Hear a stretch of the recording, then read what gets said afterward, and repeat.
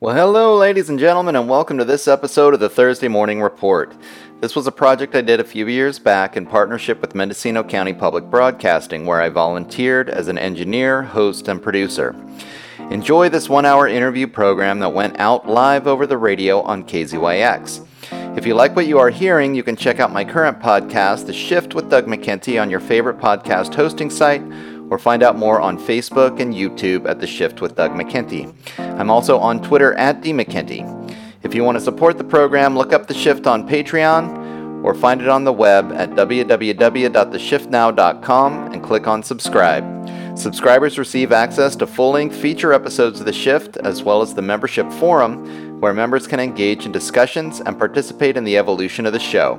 Stay tuned for this episode of the Thursday Morning Report from KZYX Radio in Mendocino County, California.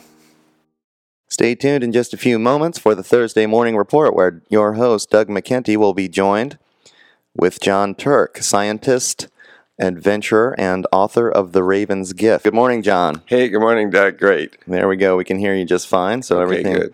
everything is going well. John is the author of a new book entitled The Raven's Gift. Would you like to just kind of tell us a little bit about yourself and what prompted you to write the story? Well, yeah. Okay. Kind of a pertinent fact. We'll get into it later as we go on. I have a PhD in organic chemistry. I earned that in 1971 in Boulder. I quit being a chemist and became an long-distance expedition sea kayaker. So in 1999 and 2000, I decided to paddle from Central Asia to Alaska, following the big arc of the Pacific Rim, so from Japan to Alaska. 2 years, 3,000 miles across the North Bering Sea. And I wrote that story up in my book, In the Wake of the Joman. All right, so now, partway along this trip, this is the harshest thing I've ever done. We're getting really, really hammered by one of the most ferocious oceans on the earth. Can I ask a quick question? How Sure. do you sleep out there? Oh, not very well. Yeah, I can imagine. So you're spending weeks at a time out in the ocean in a kayak. No. The longest we spent was 3 nights, 4 days. Okay. And I guess you could spend longer, but you're pretty strung out at that point. I imagine. You're in cold water. You have no sleeping bag, no tent, no place to make a hot drink. When a storm comes in, you're getting doused with cold water every, 10, 15 seconds. Mm-hmm. And at the end of 3 days, 4 nights, you feel you're hanging on to life by not that much. Mm-hmm. I imagine. So anyway, and we'll talk about this more as the show goes on, you're vulnerable, which is a good place to be. Mm-hmm. You're being stripped clean by the landscape, by the seascape, by the environment. So, okay, now we're in the second year of the journey. We're traveling along. A big storm comes up out of nowhere. Usually we have some evidence that a storm is coming from, change of pressure, atmospheric pressure or something. This storm just comes up out of nowhere. And we're right next to this town. So we go, okay, we'll pull into town and we'll seek shelter. Mm-hmm. So we pull in through the surf. And there's this woman waiting for us on the beach. And she says, "Welcome. We were expecting you. The grandmother caused the storm to bring you to our village." Right, and this is kind of something strange to be told that somebody caused this storm and brought you to this place. Oh, yeah. I grew up in suburban Connecticut. Right. I'm a PhD chemist, This is not a metaphor. I went to a fancy East Coast prep school with George W. Bush. I was steeped in the Western world. And she tells me this, the grandmother wants to talk to you, she tells me. And dum dum dum dum boo boo boo boo boo. Uh-huh. But, consider my situation. I'm tired, I'm hungry, I'm cold, I'm strung out, I'm very wet. And should we talk about the pelvis injury as well? Yeah. 5 years prior to this expedition, I got busted up very, very badly in an avalanche in British Columbia. Yeah, this is quite a story in its own right. I'm reading the book and I'm thinking, this guy was in an avalanche. Wow. Yeah. bad scene. It was Right. a mistake. A pro basketball player, the basketball tournaments going on now, does very well if they hit 50% from the floor. In backcountry skiing, you got to hit 100% all your life. You're going to get in big trouble. So, so I have this busted up pelvis, and it's bolted together, and it's sort of okay. Like on some days, I can ski and I'm active and so on. On some days, I can't walk. Mm-hmm. So I do have a choice, and this kind of is this cloud that goes over this whole thing of quitting being an expedition person or not quitting. And I decided not to quit, to keep going, Yeah, there was another story I recall from the book where you're talking to the doctor, and you're sort of like, well, we already have our tickets. We're going to go. How's the hip holding up? And he kind of just looks at you and is like, well, good luck. Yeah. You can assume you're sick, or you can assume you're not sick, and right. But look, this is not recommended. Don't do this at home. Yeah. So anyway, we've got you've got a busted up hip, and it's bothering you a bit, and you get washed ashore onto. Right, and the woman tells me that the grandmother caused the storm because she wants to talk to me. So, okay, and I'm kind of expecting, like maybe some Don Juan Carlos Castaneda type message that she's going to impart on me, some mantra. Right. But, we don't get that. It's fishing season. She's a Koryak woman. She's busy fishing. Yeah, in fishing season, you don't take time out to give some foreigner a mantra. But she did come to me and she said, look, at the end of a very brief conversation, she said, come back. It will be good if you do. And this is Mulyanat? Mulyanat. And she's about 100 years old. You're not sure how old she is, but she's around 100 years old. Right. What we're certain is that she was born during the reign of Tsar Nicholas II. She remembers, as a young girl, maybe 10 or so, sitting on a hilltop looking down at the beach, and some gun runners from Alaska have come in, and her father is down on the beach trading walrus ivory for Winchester rifles to fight the Bolshevik Revolution. So she remembers that's part of her life.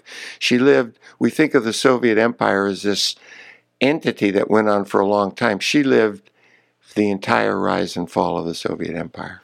Yeah, that was another really interesting aspect that I found about the book was the Soviet history of the region and how the indigenous people of Siberia dealt with first the Americans early in the century and then the Soviets coming in, and then what happened as Perestroika moved in and actually things got worse.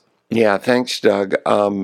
During the Soviet time, the Koryak people did okay.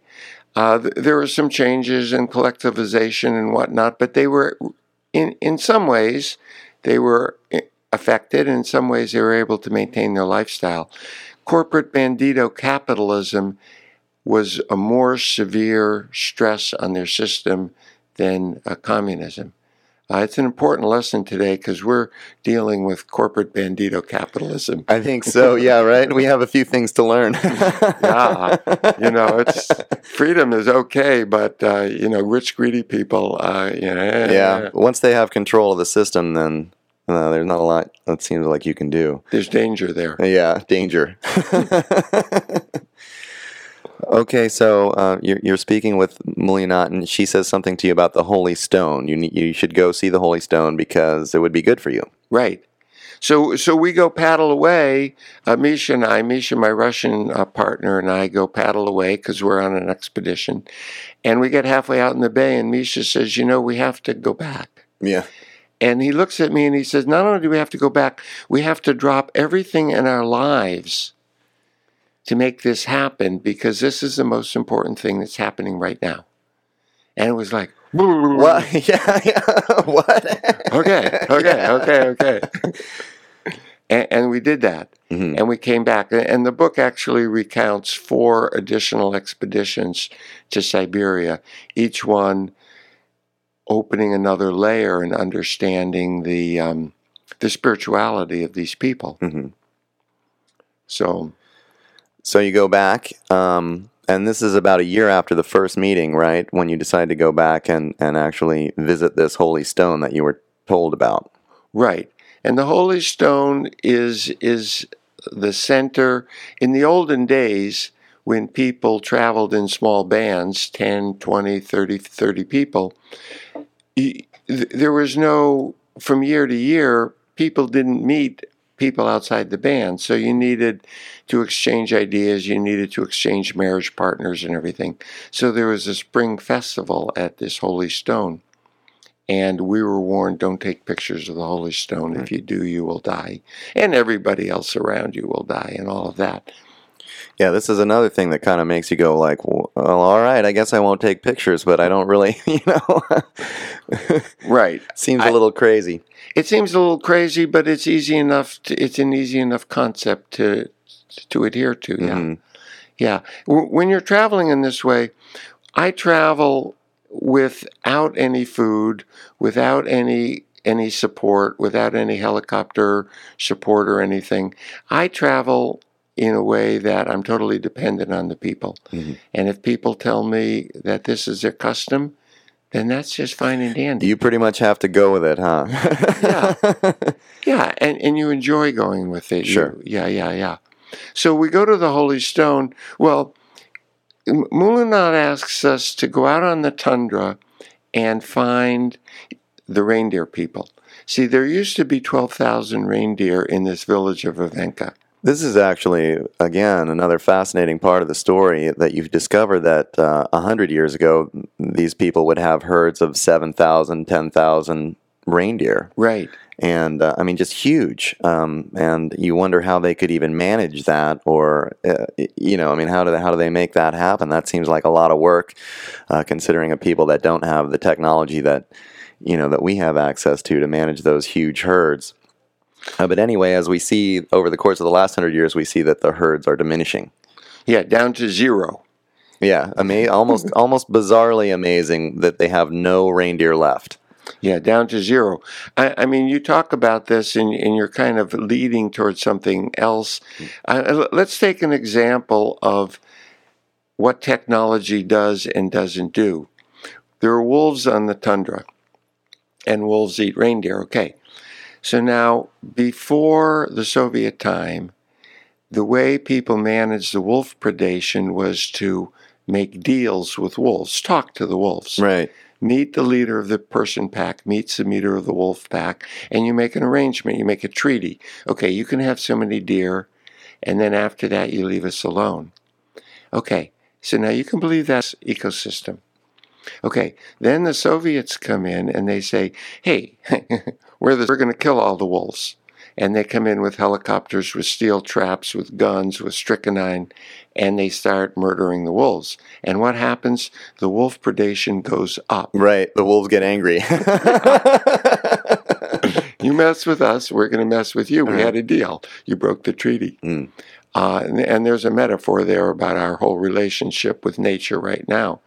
But okay, so now when the full capitalism comes in, freedom, everything, the reindeer herds go to zero, rogue capitalism, vodka, poachers, all of this sort of thing.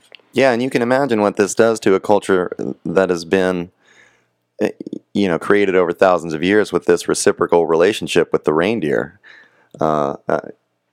Suddenly our relationship with their surroundings is just completely uprooted.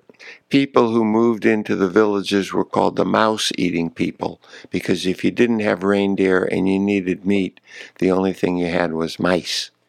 I thought that was really interesting, the notion that the country people were the wealthy ones, right, and the city people were the impoverished ones. And whereas in our culture, I think generally the opposite is true. You think of the city as, where the wealthy, really opulent people live, and the country is sort of down and out rural. But anyway, just another comparison and contrast there. Yeah. Keep them coming, Doug. Right. So we decided to go out on the tundra and find the reindeer people. Some people had escaped with their small herds, but the local people, the local Koryak people, hadn't been in contact with them for nearly a generation. So we got 100 gallons of snow machine fuel, 2 55-gallon drums, put them on some sleds, and took off. Brr. And you go to the Holy Stone first, though. Oh, yeah. Oh, yeah. It's like we sit down with the map, and we say, okay, the reindeer people are probably to the northwest. I say, okay, well, we'll go northwest. They go, no, we're going to go southwest. I go, wait a minute, there's a conceptual problem here. Well, we don't go do anything until we go check out with the Holy Stone first, right? Even though we know we're going in the wrong direction. And you have to, when you're living with these people, you have to just say, that's a great idea. Yeah, right. Just let it go. We're going to the Holy Stone now. So we go to the Holy Stone, and what happens at the Holy Stone? Well, it's a little obelisk. It reminds me of the obelisk in, oh gosh, come on, what was that movie? The 2010. Yeah. Wow, this is 2000. I know, that's why I was like, when the monkeys are dancing it's around all coming together for us. Right. It's not that tall. It's a little taller than me, maybe twice as tall as I am. It's a little rhyolite volcanic rock sticking out. It's kind of interesting shape, and people have left little treasures there. And I brought a little bead I had gotten from Nepali, and who had told me to carry this and use it as an offering when I needed it. So I put that bead in the rock. And you talk to the stone. And does the stone talk back to you? Yeah. Yeah, because when you're traveling on the tundra with these people, you learn. And that was, if there's one take-home message from this book, it's that you do talk to the stone, you do talk to the grass, to the storm, to the ravens, and they do talk back. And you just have to learn how to listen. You just have to learn how to listen. Yeah. And this is something that's been going on for 2 million years in our brains, in our DNA, and it's only been sort of made fun of in the last couple hundred. Right. And the notion behind the Holy Stone is that it's connected to it's an energy spot, and it's connected to, it's volcanic, so it's connected to the energies from the center of the earth, and so. Right, and we can take energy from the center of the earth, but there's a catch. We can only take so much energy. Then we have to give energy back to the earth to complete the cycle. And this is a theme that occurs in all indigenous cultures. It's not a coal mine. A coal mine is not taking and giving back. Right. We're not going to talk about the Gulf. Yeah. Because we've been hearing enough about that. It's taking, it's not giving back. You have to have an exchange with the earth. In the Aboriginal people in Australia, the creation isn't over. Creation didn't happen and stop. It's happening continuously. And it happens through this circle of energy from the earth to us, back to the earth, back to us, and so on and so forth. And you don't travel across the tundra without making this pact with the earth. John, let me just take a second to remind everyone that they're listening to KZYX. The time is 9:20. This is the Thursday Morning Report, and I'm speaking this morning with John Turk, the author of the new book, The Raven's Gift. We're talking about his journeys into the tundra of northern Siberia and his adventures with the Koryak people and some of the things that he learned along the way. So if you'll continue with the story, you've been to the Holy Stone, and now you're going to go seek out the reindeer people. So we go wandering around the tundra and have all these adventures on the tundra.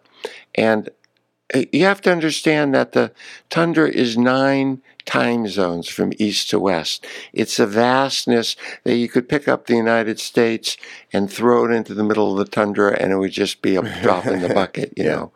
So we're out here, and there's no roads, no infrastructure of any kind. And we're wandering around in these great circles looking for people who are hiding. And we find them. Oh my God, Yeah, that seemed pretty miraculous in and of itself.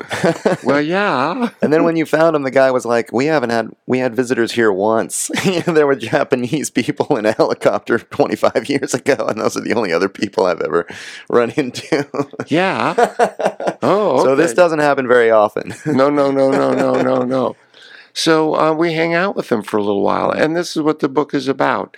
And step by step, conversation by conversation, sitting around campfires, watching the reindeer giving birth, is when you start becoming incorporated. The whole book, if I had to retitle it, I would retitle it Connecting with the Earth, because that's what it's all about. And we get some reindeer meat, and we make a contact. We find out their migration route where they are, and we start going home. So now it's late in the springtime. We've stayed longer than we were planning on. We drop a snow machine through the creek. Okay, thin ice, springtime, expedition, Siberia, no big deal. This is what happens. So I slide down. I'm muscling the snow machine out of the creek, and I break through the ice. I land on one foot. And remember, my pelvis is all bolted together. Right. And bam! Pain, major pain. I'm lying on the snow. I can't stand up. So Olek, the hunter, and again, Olek, who is the hunter, is the equal teacher to Mulanat, who is the shaman. The earth wisdom and the spirit wisdom are the same, because the real world and the dream world are the same worlds. So he tells me not to worry, not to be upset, that things break on the tundra, man. You know, snow machines break, we fix them. Skis break, we fix them. Your pelvis broke. It's not a problem. Right. Yeah, I'm thinking fondly of a Feels helicopter. like a problem to you. Yeah. I can't walk. I'm in the middle of the Siberian tundra. Right.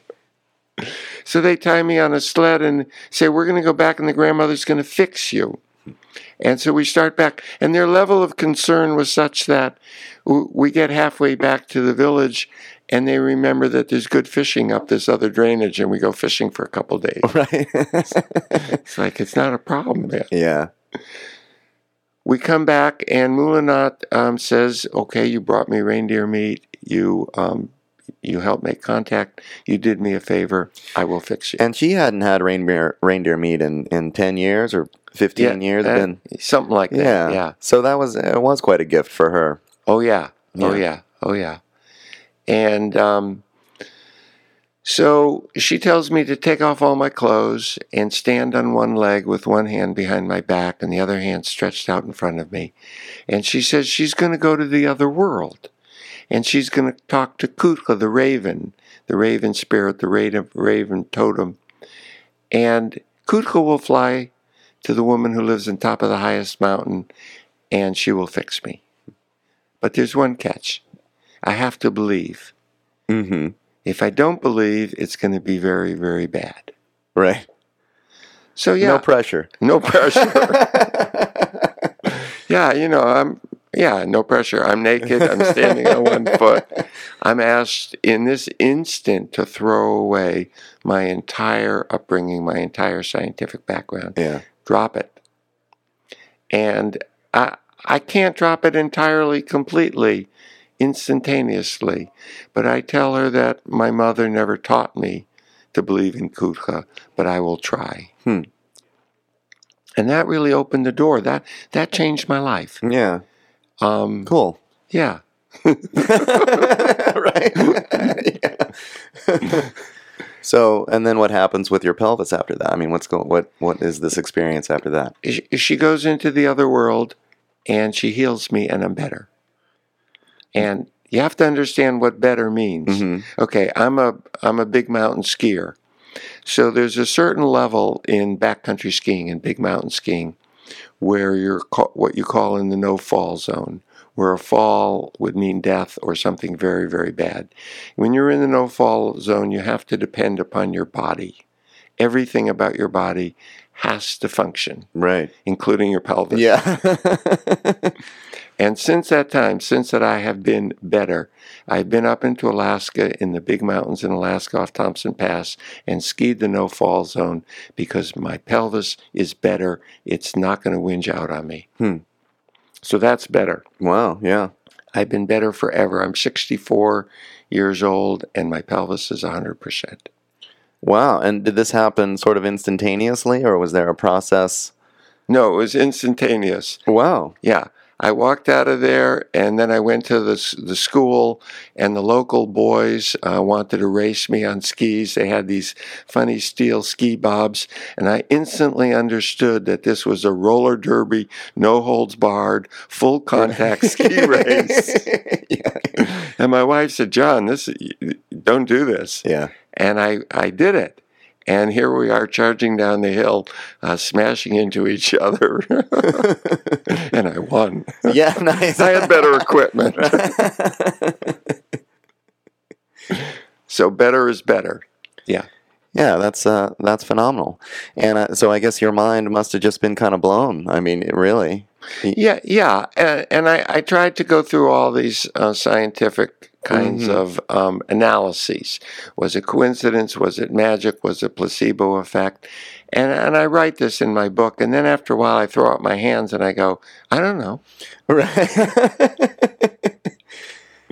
Yeah, I don't know. It was better. It was better. And you have to understand there's some people who are going to say, okay, I'm a civil engineer, I don't believe you. Okay, that's fine. This is something magical that you can believe or not believe. But let's go back, when I start thinking about it, let's go back to what people did in the Stone Age. They did take a stone axe and chop down a cedar tree and make a boat and sail across the North Pacific, across the North Bering Sea, in the middle of the ice ages. Thousands of miles across open ocean. They did keep their reindeer. They did survive. They did come out of Africa and move into every habitable environment on the earth. So you can believe the healing or not believe the healing, but let's stop and look and think about the power and the promise of what Aboriginal people did and where their wisdom could take us. Well, we're looking at almost 9:30. I'm speaking with John Turk, the author of The Raven's Gift. We'll start taking phone calls in a few minutes, 895-2448, if you want to get in and have a question for our guest. This is the Thursday Morning Report here on KZYX.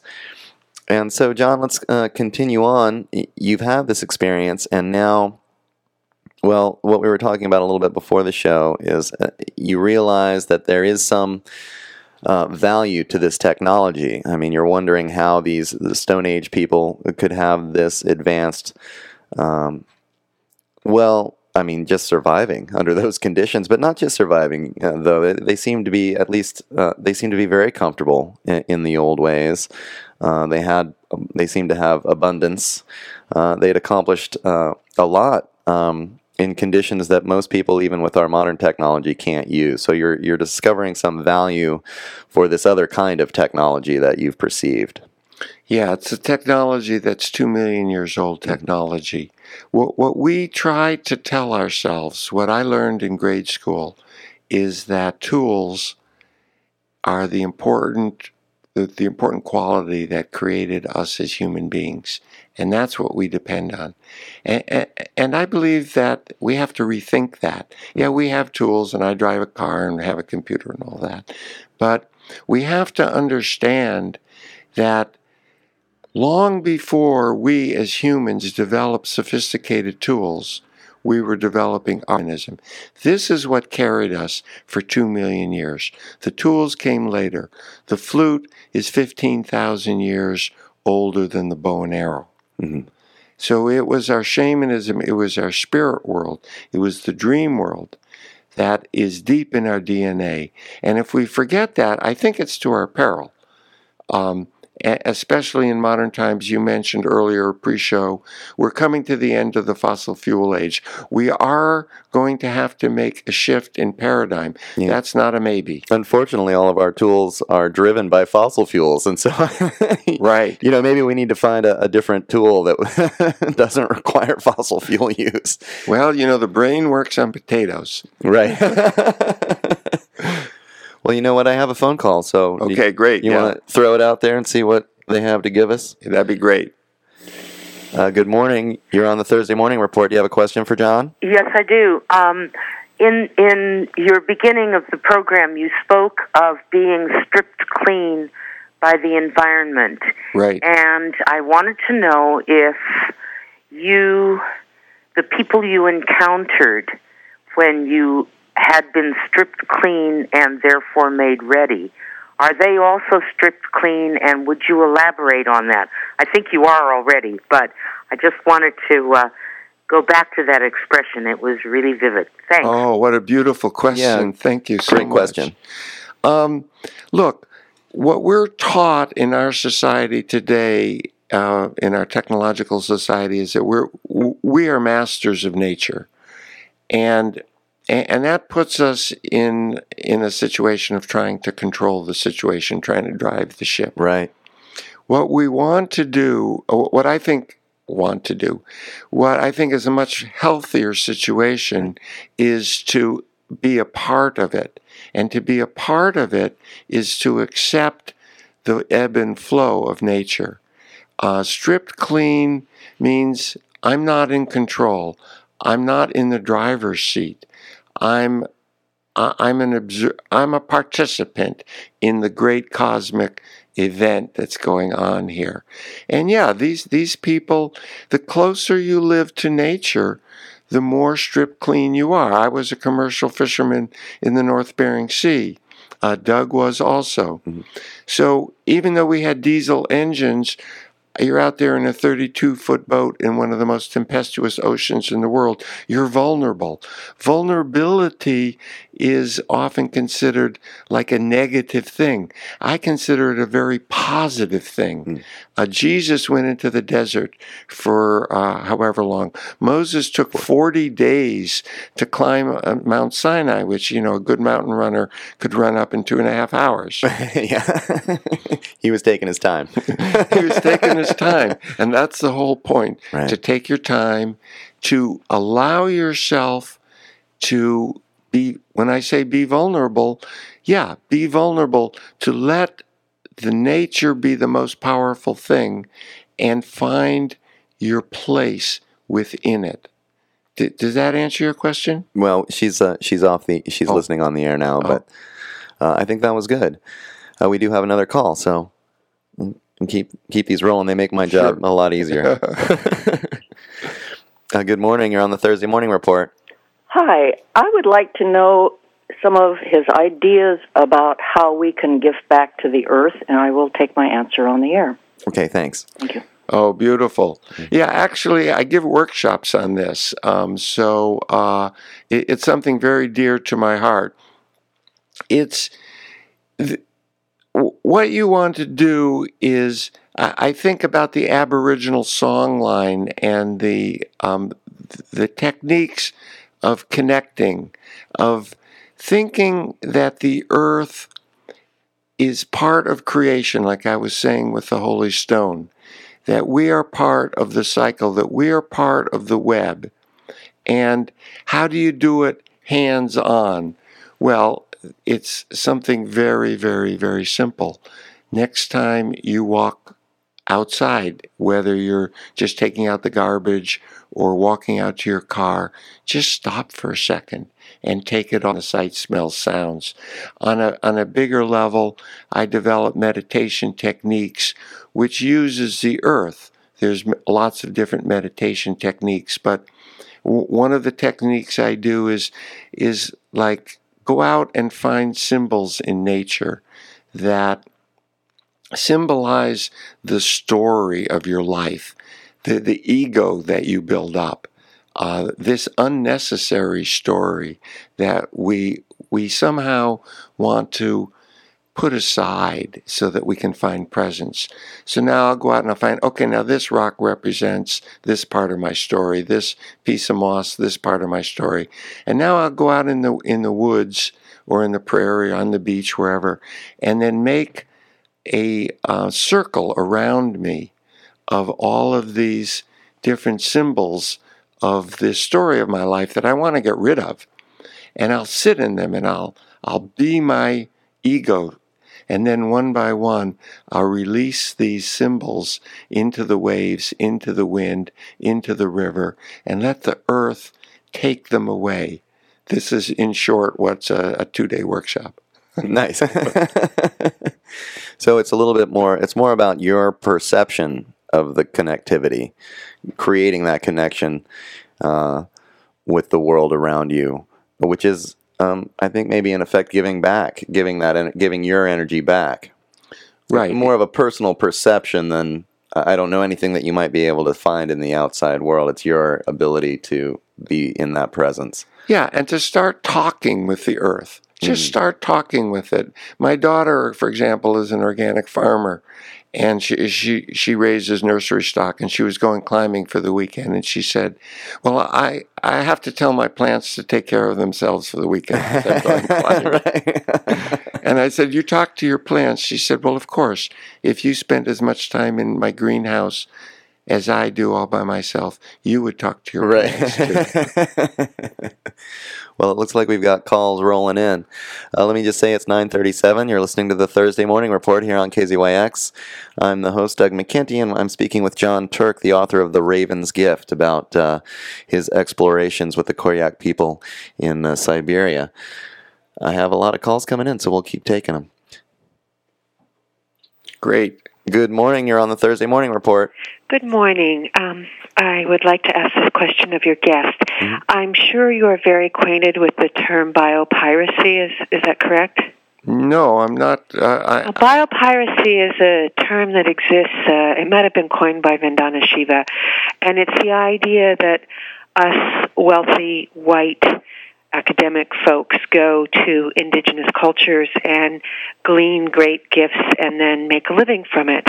And I'm not suggesting that you're doing that, but I would like to hear you address how we don't do that, and the lovely speaking that you did earlier about it's time to give back. If maybe you want to elucidate on what give back might look like in our community. Thank you. Well, thank you very much. Yeah, I'm very, very aware of this. And there was one point where I was out in the tundra, and I was visiting with a man named Alexei, and he was telling me about his magic and his magic mountain and his magic relationship with his reindeer. And I said to him, Alexei, I'm a writer. I'm a journalist. What do you want me to do with this information? If this is a secret between us, then I will not write the book. And he said, no, we are out here. Nobody knows that we are out here with our reindeer. Our wisdom is dying. Our culture is dying. There were no women in the camp. We want you to pass this message on. And Mulanat told me the same thing. She got me a message out just a few months ago that it was important because the old languages, the old ways are dying, and it's important to have people know the strength of these wisdoms. Now, in other cultures, I'm totally aware of what you say, that people don't want this biopiracy. So it depends culture by culture and person by person, but very, very clearly the Koryak people asked me to tell this story. Now, the second question, what is it that I have to give back? This is also a really, really good question. I've made contact with the Benson-Henson arm of Massachusetts General Hospital and the Harvard Medical School to go back. I'm going back next year, next spring, back to Vivenka to find out information that they have herbs and other forms of healing that they have, that they can be an exchange. And like I say, Harvard Medical School is interested in this. And my next journey, the next part of my journey, is exactly what you just suggested, which is giving back. Yeah, that is a very interesting point. As you're having these experiences with these people, you have to respect their ways, and you have to be a participant, I think. From reading the book, I feel like John was definitely recounting his experiences. It's not like an archaeology book where he's sort of, where he might be objectifying or examining these people in a disassociated kind of way. But it's actually a story about, what he experienced. So it is. It's good in that way. I don't know how to explain it, But anyway, we do have some calls coming in, so we'll let as many people talk to John as we have time for here. Good morning. You're on KZYX. Hi. I just had a couple comments. One was about the tool use, and I just thought, to say we've been making art since before we had tools is kind of funny, because obviously, cave painting is done with tools of some sort to be making the earliest art that we have record of, and the flute, I would say, is a tool also. Well, sure. I think he was saying we had tools that created art before we had tools that created war. Yeah. Well, let me clarify this. This is also a good point. I also had another comment as well that I could get out first, or you could answer first. Would you like to go ahead and answer, John? Yeah. And then. Yeah. Let me go ahead. All right. Thanks. When 2 million years ago, when these proto people started coming down out of the trees and first becoming humans, they created very simple tools. The hand axe. You go down to the river, you pick up a river cobble, and you flake one edge of it, and you have a crude tool that you hold in your hand. Now, so these stone tools started at the dawn of humanity. But the interesting thing is that for the next, I don't remember exactly, about 1 million years, there was very little to zero improvement of this tool technology. Yet people grew. The Homo erectus moved out of Africa. They started expanding. They started building their culture. So to say zero tools was incorrect. I stand corrected. But no sophisticated tools. And then if you look at now we're going to take a jump to Homo sapiens. If you look at the first complete site of Homo sapiens on the coast of Africa over 100,000 years ago, what did they do? What were they doing? Again, they didn't have projectile tools. They didn't have tools that got a mechanical advantage because they were put on the end of a stick. What did they do? They went to the seashore. They collected beads. They made necklaces. They made red ochre dye. They were carving symbolic images in rocks. So, yeah, the paintbrush is a tool, but what I'm saying is that weaponry, tool technology to make things came secondary in our history to tools to create art, to create sculpture. Yeah. Second question. Mm-hmm.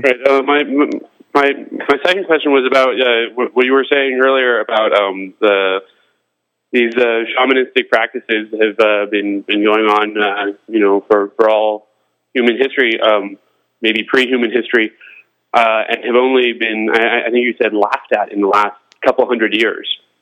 I was wondering if you could expand on that a little bit about why it is that those practices have largely gone out of fashion in favor of, rational reproducibility and modern ways of answering questions and solving problems.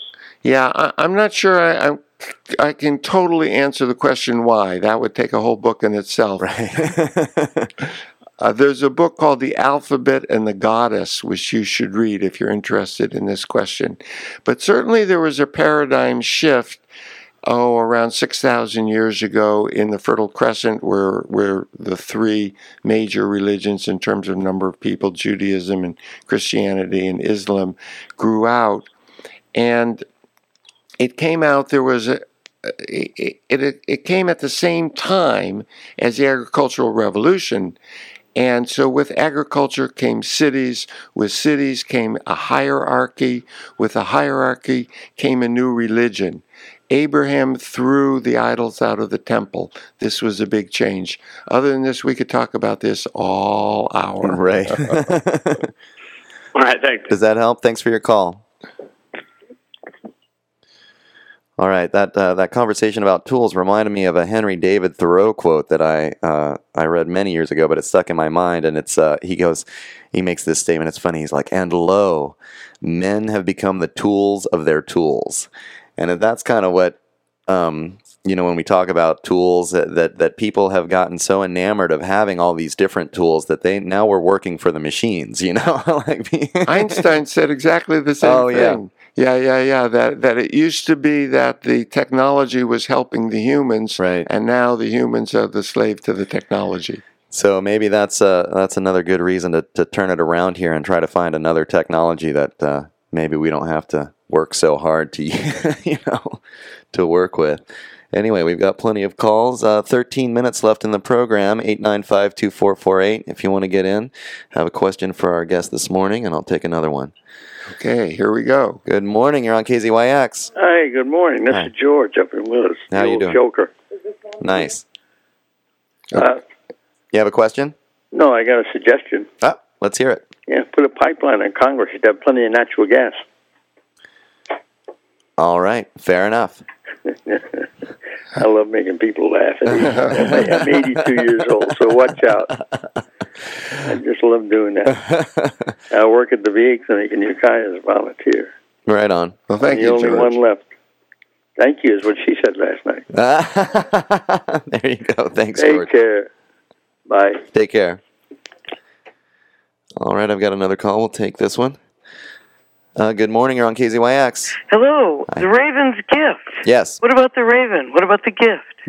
All right, here we go. Very good question. I haven't heard about a Raven yet. Well, perfect. Kutcha the Raven was the spirit that flew to the woman who lives on top of the highest mountain and passed the message that John Turk needed his pelvis healed. And Kutcha came back with the healing, and I got better. So what happened is, we've only talked about a small part of the book. So then this didn't sink in as fast as it should have. But I came back to Siberia the next time to thank Mulanat for healing me. And Mulanat said, "You got the whole story wrong. I didn't do the healing. It was Kutcha that did all the work to fly to the top of the highest mountain. So you have to thank Kutcha."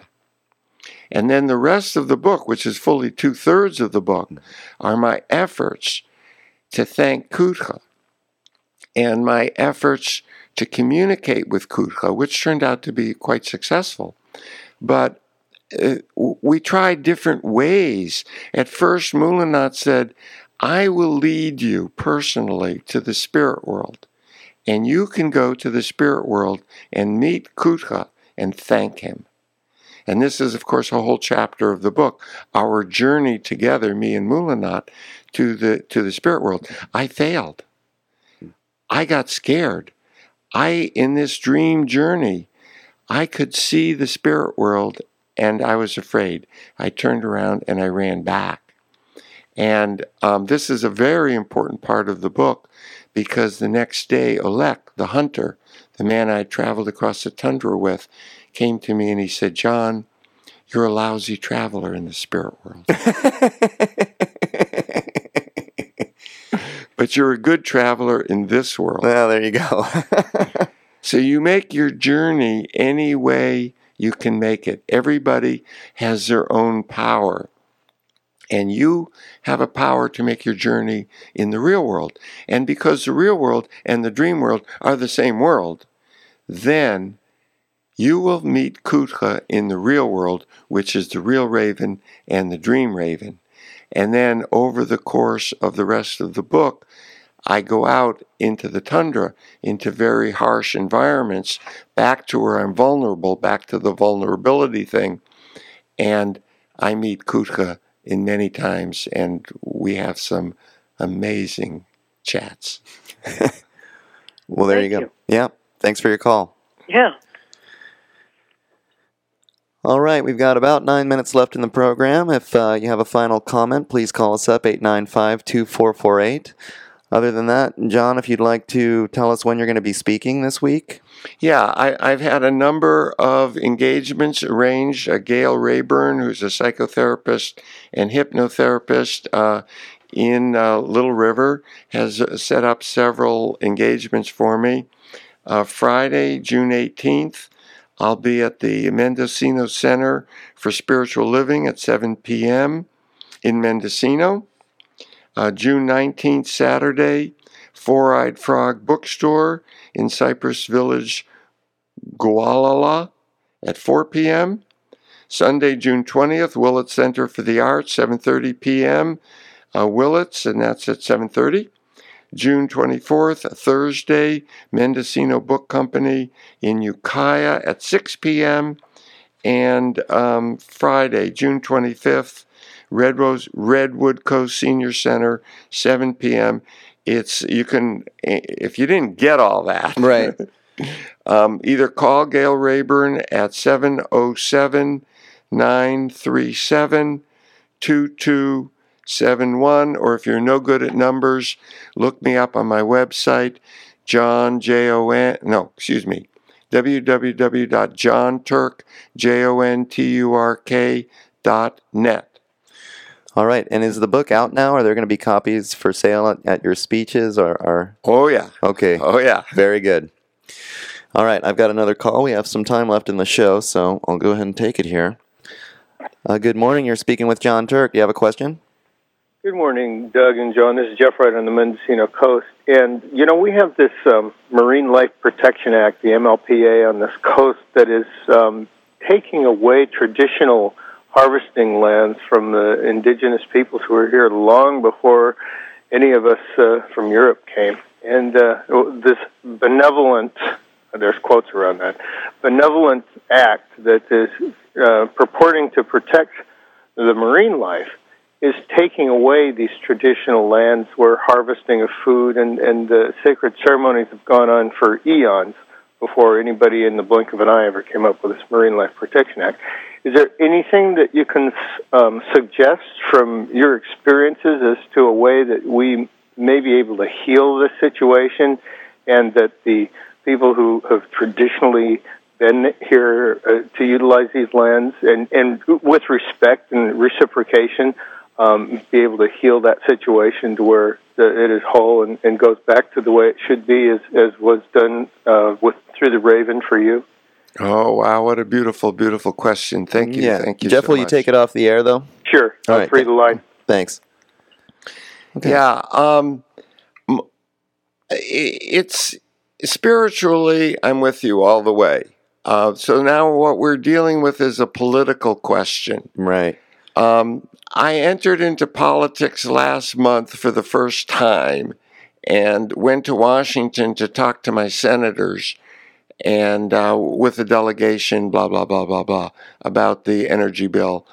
And man, going into politics and going to talk to politicians is a tough road, my friend. It's a tough, tough road. So, yeah, I mean, spiritually, I'm with you. And my task out here is to, as I believe yours is to raise the spiritual awareness of all the people that are sharing this continent, North America. Now, politically, how to go about meeting your ends, it's kind of like I'm a lousy traveler in the spirit world. I'm a lousy traveler in the political world, even worse. So, I mean, I'd like to talk to you. If we could, send me an email, go on my website, send me an email. If we can talk and I can be of service, I would love to. I'm not I'm not very skillful at doing it. I think that this question, actually, we've just got a couple minutes left, but it sort of focuses on the difference between Western consciousness and shamanistic consciousness, in the way that even when Western consciousness is coming out there and trying to help the environment, we're saying, oh, okay, we need to pass laws, we need to protect the environment. Somehow it's doing it in such a way as to make life even more difficult for people that have been living sustainably in harmony with the environment for thousands of years. And I don't know, to me it just sort of typifies that. We talked a little bit about the kind of the arrogance of Western consciousness and the difficulty for it to be able to accept these spiritual, or that the dream state is the same as the reality that Western consciousness perceives as all of reality.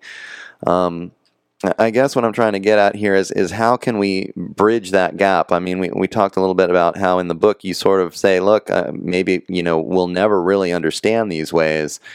We just need to try to glean what we can from it, and hope that we can develop something in the future that will be more functional for us. Well, maybe more functional than this political system that seems to create these divisions rather than heal them. Yeah, we, and when I say we, I mean Native American people and Caucasian people and all the people in North America have to preserve ancient wisdoms, because these wisdoms are the enduring wisdoms that will help us move forward and make us sustainable as a human race. There is a group in San Francisco. I just spent a few days with them, Pacific Environment. You can Google them, Pacific Environment, and they are actually working on just this issue on how to maintain a political system and maintain Aboriginal rights and Aboriginal wisdoms within that. So they would be a good group to contact. All right, well, very good. The time is now 9:58. I think we've completed our hour. I want to thank Mr. John Turk for being here with me this morning, author of The Raven's Gift. If you have more questions, or if you want to find out where Mr. Turk will be speaking this week, he'll be in town, I think, for the next 5-10 days? Yeah. For the next 10 days. You can contact Gail Rayborn, 707-937-2271, or visit www.johnturk, JONTURK.net. I want to thank you. This has been the Thursday Morning Report. Thank everyone for listening. I want to thank everybody who's called up. You've been listening to the Thursday Morning Report right here on KZYX 90.7 FM Philo, KZYZ 91.5 FM Willits, and Ukiah 88.1 FM Fort Bragg. Altogether, this is Mendocino County Public Broadcasting, listener-supported community radio, streaming on the web at kzyx.org.